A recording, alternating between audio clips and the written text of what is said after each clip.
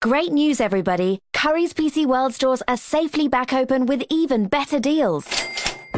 Our big clearance has savings on all the big brands you love, with amazing deals all over the shop. We've got social distancing and regular cleaning, so you can shop safely. So pop round and talk tech in person with your local in-store expert today. Hurry down now. Once the deals are gone, they're gone. At Currys PC World. Find out online if your local store is open.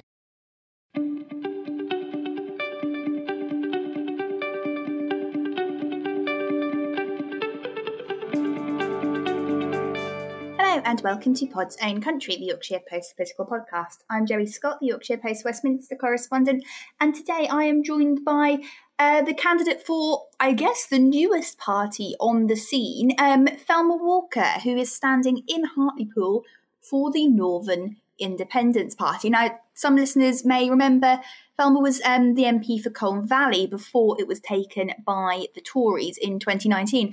But yeah, she's back. She's standing for Parliament again, and let's hear what she has to say.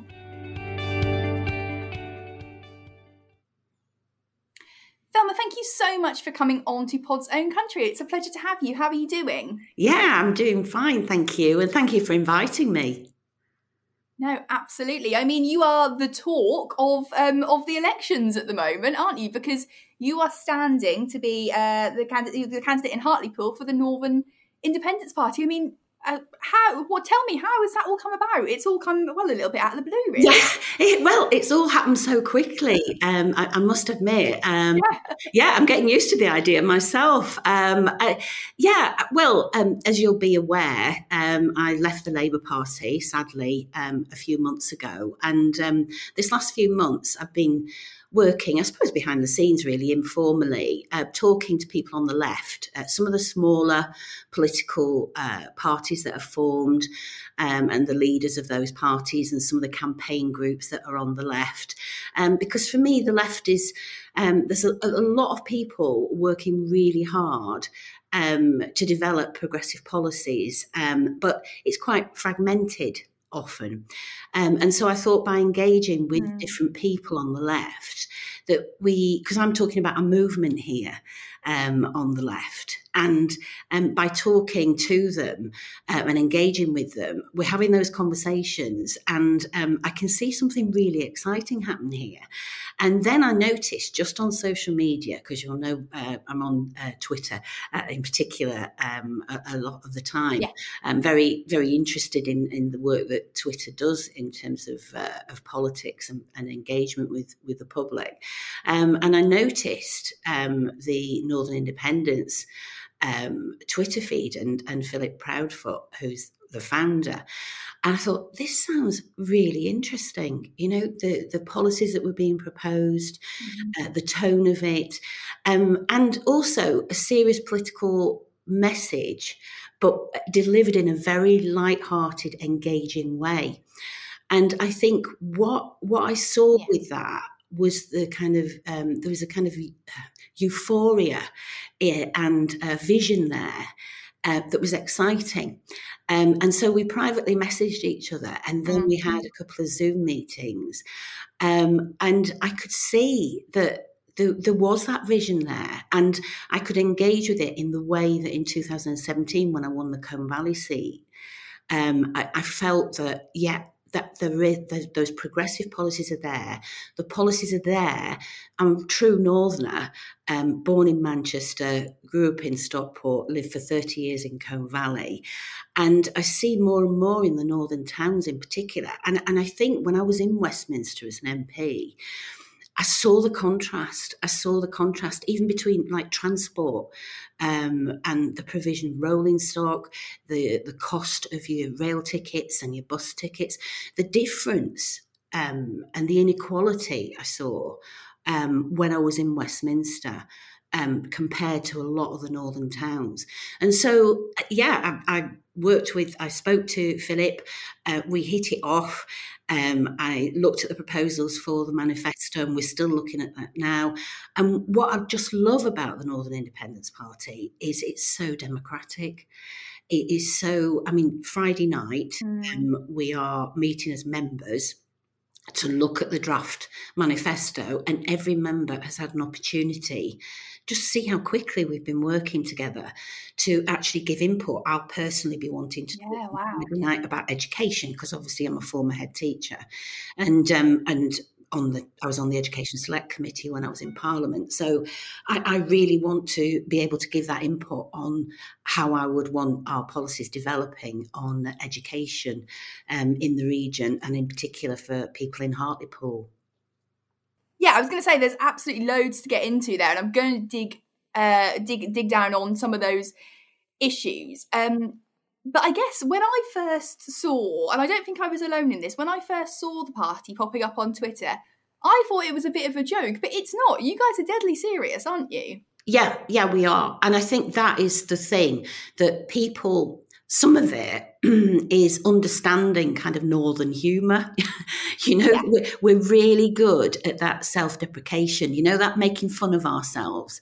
And a lot of it, with a lot of the themes, like the whippet and now the and we're getting merchandise coming in, and it all seems very light-hearted, etc. But actually it's pride in our heritage, and it's okay for us to laugh at ourselves, because but we're proud of our northern heritage and our roots and our identity, and I think it's that banter that's people have engaged with, but there's a very serious message about social justice and about addressing inequality, and about how that north-south divide, it's been going on. I mean, obviously hit us the hardest over austerity for the last nearly 11 years, but decade after decade, the north has been promised, with this levelling up agenda and this managed decline, a discussion about managed decline. But for me, it's been managed neglect. And I think what the Northern Independence Party, I mean, I don't know whether I'll win in Hartlepool. I'm working towards a win. I would love to win. I would love to represent the people in Hartlepool. But if it does nothing else than get the message out from northern people, and people in Hartlepool in particular, to say, we've had enough of this. And I talk about it as kind of like crumbs from the Westminster table, really, that it's always the leftovers that seem to come to the north, and promises that are often not fulfilled. And I think it's that taking control away from Westminster. So the important thing for me is getting that message out, really, that I don't think what's happening here in Hartlepool is going to go away.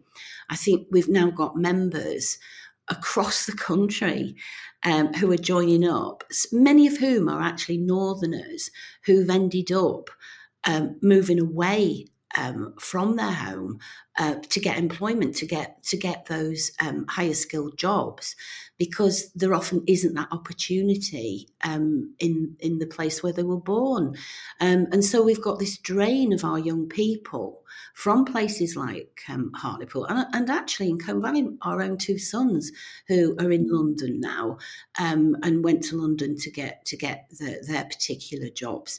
That shouldn't be happening.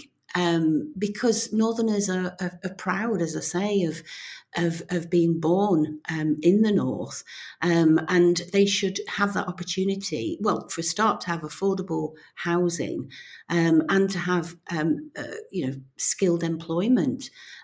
So that's really the serious message.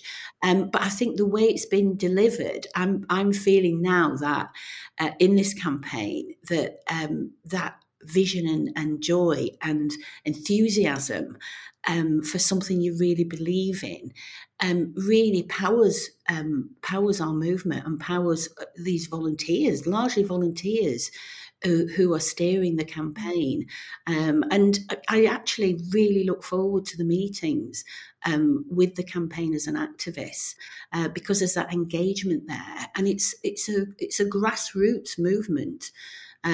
Where it is policy, progressive policies, which are discussed and decided upon, and it's truly democratic. And I think we've seen recently a real erosion of democracy in the other two leading political parties, and of course in Westminster. So I'm feeling much more positive than I was a few months ago, and especially because we're engaging with other left-wing political campaign groups and parties. Well, it's interesting that you say that, because you said then in that piece that you know, as people moving away from the north to get jobs, I thought you were going to say in Northerners moving away from the Labour Party, actually, because that's what you did. You say that you're in a better place than you were. We spoke on the phone, didn't we, a few months ago when you decided to leave the Labour Party, and I could tell at the time that was a really kind of heart-wrenching decision for you. It does seem like the Northern Independence Party is sweeping up quite a lot of people that feel quite disaffected with Labour. Is that the case? I think it's massive, actually, and it still makes me sad. It still makes me sad. Yes, when we spoke, I remember I was still at the stage of feeling absolutely heartbroken about it after 40 years, and it was almost like the Labour Party had left me, really. And I think it's worsened, and I have adjusted. I have adjusted now, and obviously now working with the Northern Independence Party, it's that vision is restored for social justice. But yes, many people, I can't believe the amount of following we've got with people on a daily basis saying, "I'm sorry, that's it. I can't stay with Labour anymore." I think the biggest jump in our membership was actually when they imposed their candidate on Hartlepool Labour with no choice, and I thought that was. I think that's when I decided to stand for Northern Independence Party, because I thought, well, if a woman didn't have the opportunity to stand, a person of colour didn't have an opportunity, a disabled person didn't have an opportunity, and local people didn't have an opportunity to decide who their candidate should be. And I think that's playing out very badly in Hartlepool. And I think it's a big mistake for Labour to take for granted their vote. And I think recently that's what they have done. I think they've taken for granted that the left, or previous people who have voted historically for Labour would always go there. I mean, it's been said, oh, they've nowhere else to go. Well, yes, they have got somewhere else to go. And they're coming to us at the moment because we're third.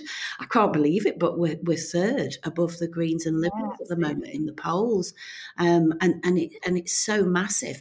I think the other thing as well that I feel I need to say is that those people who know me in politics know that this is a vocation for me, and that I didn't really have any real intention. I did intend to stay in politics and to bring people together if I could, and to support the movement on the left as much as I could. But I didn't intend to stand. But I think it was that sense of, I've never been very good with, I've always had a sense of injustice and rage against injustice and inequality. And I'm very proud of being Northern. I'm very proud of where I was born and where I've lived all my life.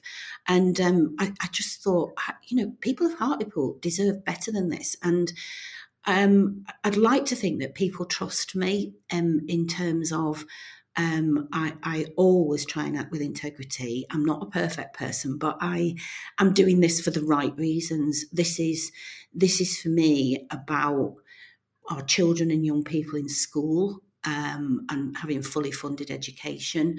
It's about our older people in the community being supported with the right social care. It's about our nurses being paid fairly. It's about having connectivity. It's about having affordable housing. It's about developing green and sustainable jobs. It's about having an ethical and principled foreign policy. It's all of those things. And I think the people of Hartlepool can see through what's happening now.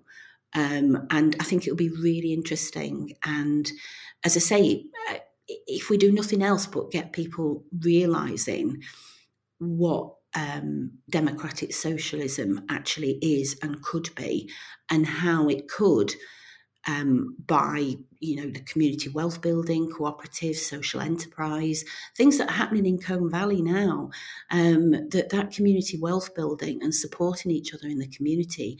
I would love to be a part of that in Hartlepool and helping deliver that for Hartlepool. And so, yes, people have got somewhere else to go than Labour. And I know some in Labour are critical of me saying you'll split the Labour vote, but I am the left vote. The policies and what's happening with Labour at the moment is not democratic socialism. And I am the left vote, I believe, or Northern Independence Party are the left vote. So I think it could be quite historic, really, what's happening.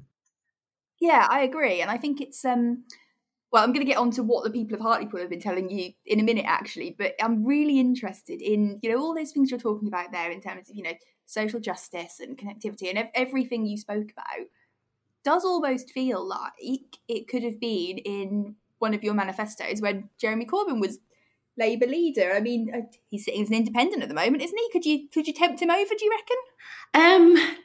Well, Jeremy is an individual, and Jeremy will always make his own mind up about things.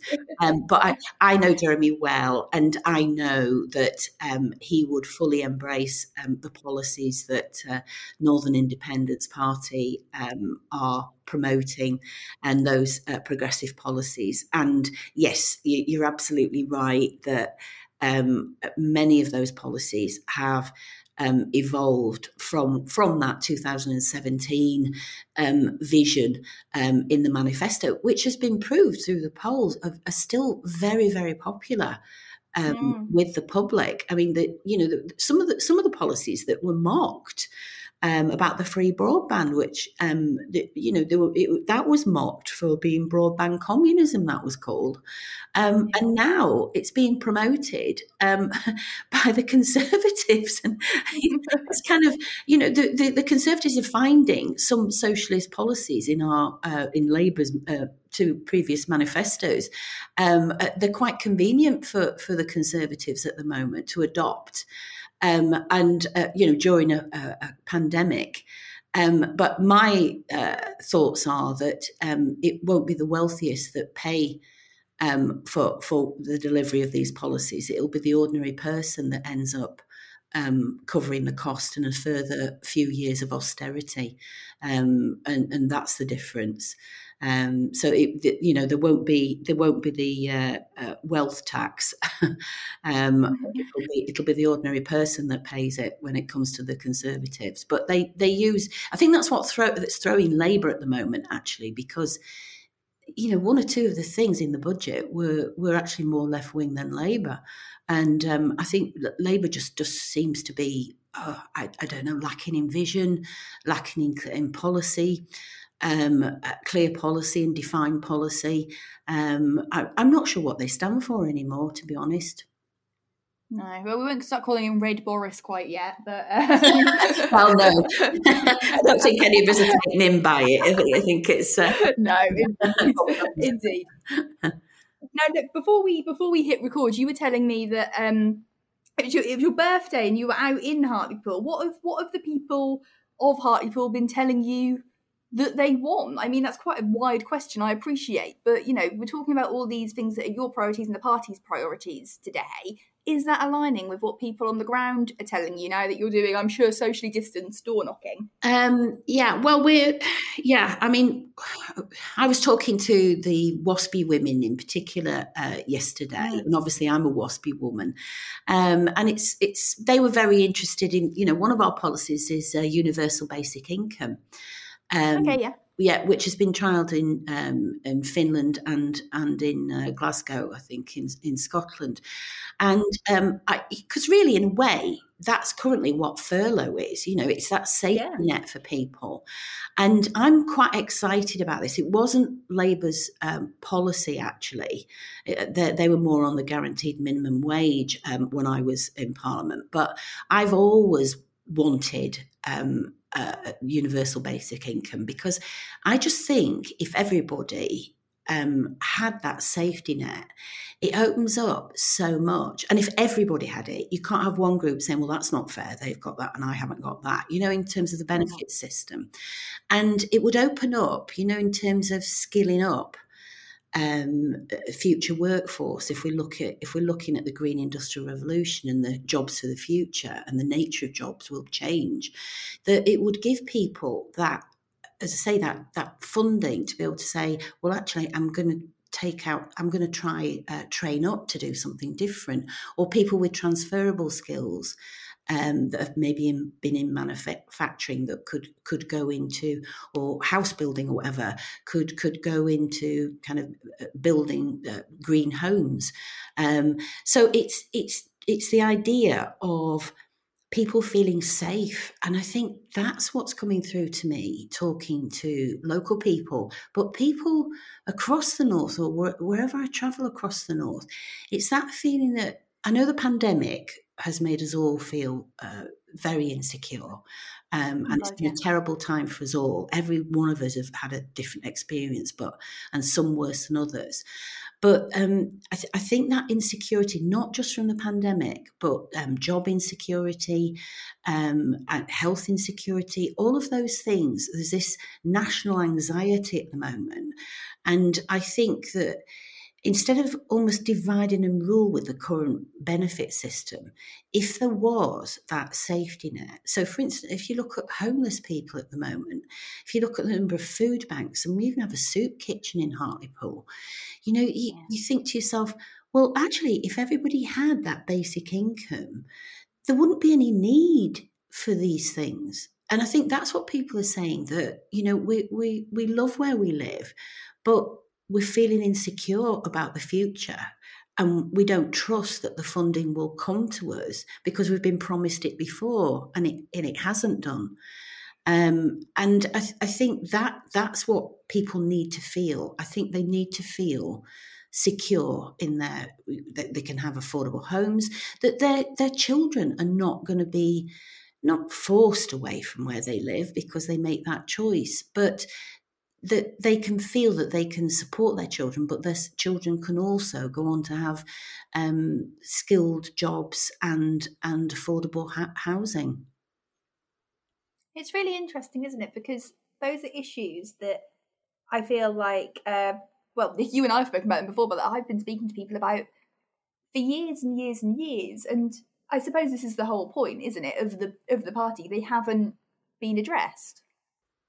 Yeah, no, they haven't. I think that is it. It's almost like the pandemic has opened up this Pandora's box, really, that the inequality was there.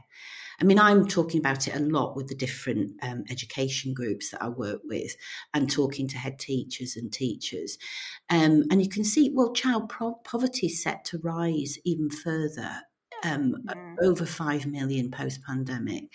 And that's what we know. I think there's a lot of hidden suffering, poverty and neglect.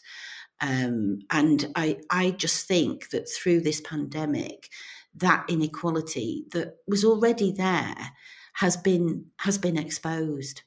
And I think people are now saying, post-pandemic, we can't go back to how we were, and things have got to be different. So it's almost like a watershed moment now. And I think that's why our party and the Democratic Socialist movement is growing, because I think people, how I compare it is the 2017-19 Labour manifestos were seen, those policies were seen, and they can't be unseen now. Mm-hmm. And because previous Labour governments did not deliver those true socialist policies that would have ended, or as near as damn it could end, inequality, and there would be social justice. And I think people see those policies and think, yeah, that's how we could have a better life. And it's almost like a right to a good life that everybody has. And it's often seen as really radical and extreme, but goodness me, just every individual to say, I'd like to have free healthcare, free education, an affordable home, a decent quality of life. I don't think that's a lot to ask. I think that's everybody's right. That's not particularly radical. That is just social justice and fairness and what it is to be a human being and respect for other human beings. And it's just a simple message, really. And I think people post-pandemic are going to say, yeah, we want social justice. We want an end to inequality, poverty, and working class solidarity. Yeah, and I think it's very interesting to me how, because I spend a lot of my time delving into what this kind of nebulous phrase "levelling up" means, and spend a lot of my time trying to get ministers and MPs to tell me what they think it means. And quite often, you do get an answer of that it's to make people's lives better, to make things fairer. But you're obviously coming at it from a very different kind of standpoint, very different base to what the government or those kind of red wall / blue wall Tory MPs that we often hear from would be thinking of it from, aren't you? Yes, I am. I mean, when somebody like Boris Johnson talks about levelling up, when they spend, was it hundreds of thousands on decorating their flat at number 10, and the lifestyle, I mean, I've been in Westminster, I've seen what some of them are like, and don't get me wrong. I'm somebody that I think if people pay their taxes and have a really good life and a nice house and they want a posh car and they want to buy nice clothes and they want to live well, that is absolutely fine. I'm not, that is, and if somebody's worked really hard with their business, as long as they pay their taxes and make their contribution to the rest of society and to supporting people in society, and the infrastructure of society, and if they make their contribution, I think that's absolutely fine. But be under no illusion when you look at that last budget. As I said before, there was no wealth tax there at all. It's not. They're not proposing that the wealthiest pay more tax, and they are after supporting. Sustaining control of the economy from London and from Westminster, and that's what really is the difference in terms of the idea of federalism for me, as you see in Germany. And I saw that in Germany, when I was on the Education Select Committee. We visited Stuttgart and Zurich, actually, in Switzerland. But I saw the education system there and just how fantastic it was with the kind of federal system of regional investment and that regional economy, investing in skilling up a future workforce, investing in education. Just a fantastic model that I would like to see. Yeah, look, I mean, that's all really interesting. And I suppose, we're sitting here having a lovely chat today, but there must be other ways that you're looking to get that message out as well. Where else are you kind of targeting to make sure people know what it is that you're about in this election? Yeah, well, obviously visiting and going to Hartlepool and talking to people is the best way you can. It is more challenging with the COVID situation we've got and the regulations that we've got. I will be doing some hustings. I think that's planned for the future, so people can hear what candidates have got to say. I'm talking to lots of journalists and Facebook, different platforms, and certainly on the left now there are a lot of different platforms. As Socialist Telly, I'm going to be doing a hustings in a week or two on that, and I've got a podcast going now, Thelma and Tom Look Left, where we invite different left-wing campaigners and politicians on, and we have an informal chat, but it's with a serious political message. So yeah, I'm doing everything I can within the COVID regulations of engaging with the public, and there's definitely a real feeling of euphoria with this campaign, and I think it's just really important that people know that I'm here as a genuine, authentic candidate who really has that vision for how the North, and how in particular Hartlepool, could be so much better, and people in Hartlepool deserve better. So that's what I'm standing for. And let's just see what happens over the next few weeks. Yeah, absolutely. Look, we've got a month to go, pretty much, until that big day, and it is a Super Thursday, they're calling it, because not only is there the Hartlepool by-election, which obviously we're talking about today, but there's also loads of council elections. West Yorkshire is getting its first Metro Mayor, Police and Crime Commissioner. There's elections in Scotland as well, so it's going to be an absolutely packed day, and I imagine there'll be plenty of people getting out to do their voting, or doing it by postal as well. But in the meantime, Felma, good luck on the campaign trail as much as it can be, and hopefully we'll speak to you again before polling day. Oh, thank you. It's good to talk to you. Speak soon.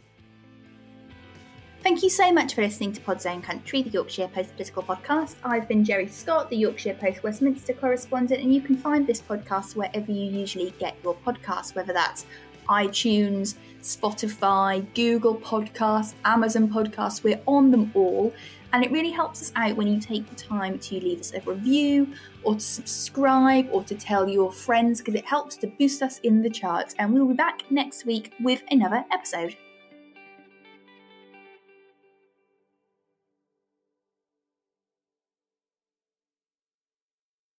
The title of this little confusion is Fancy Dress.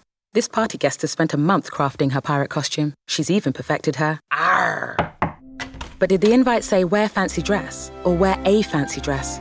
Arr! She's confused.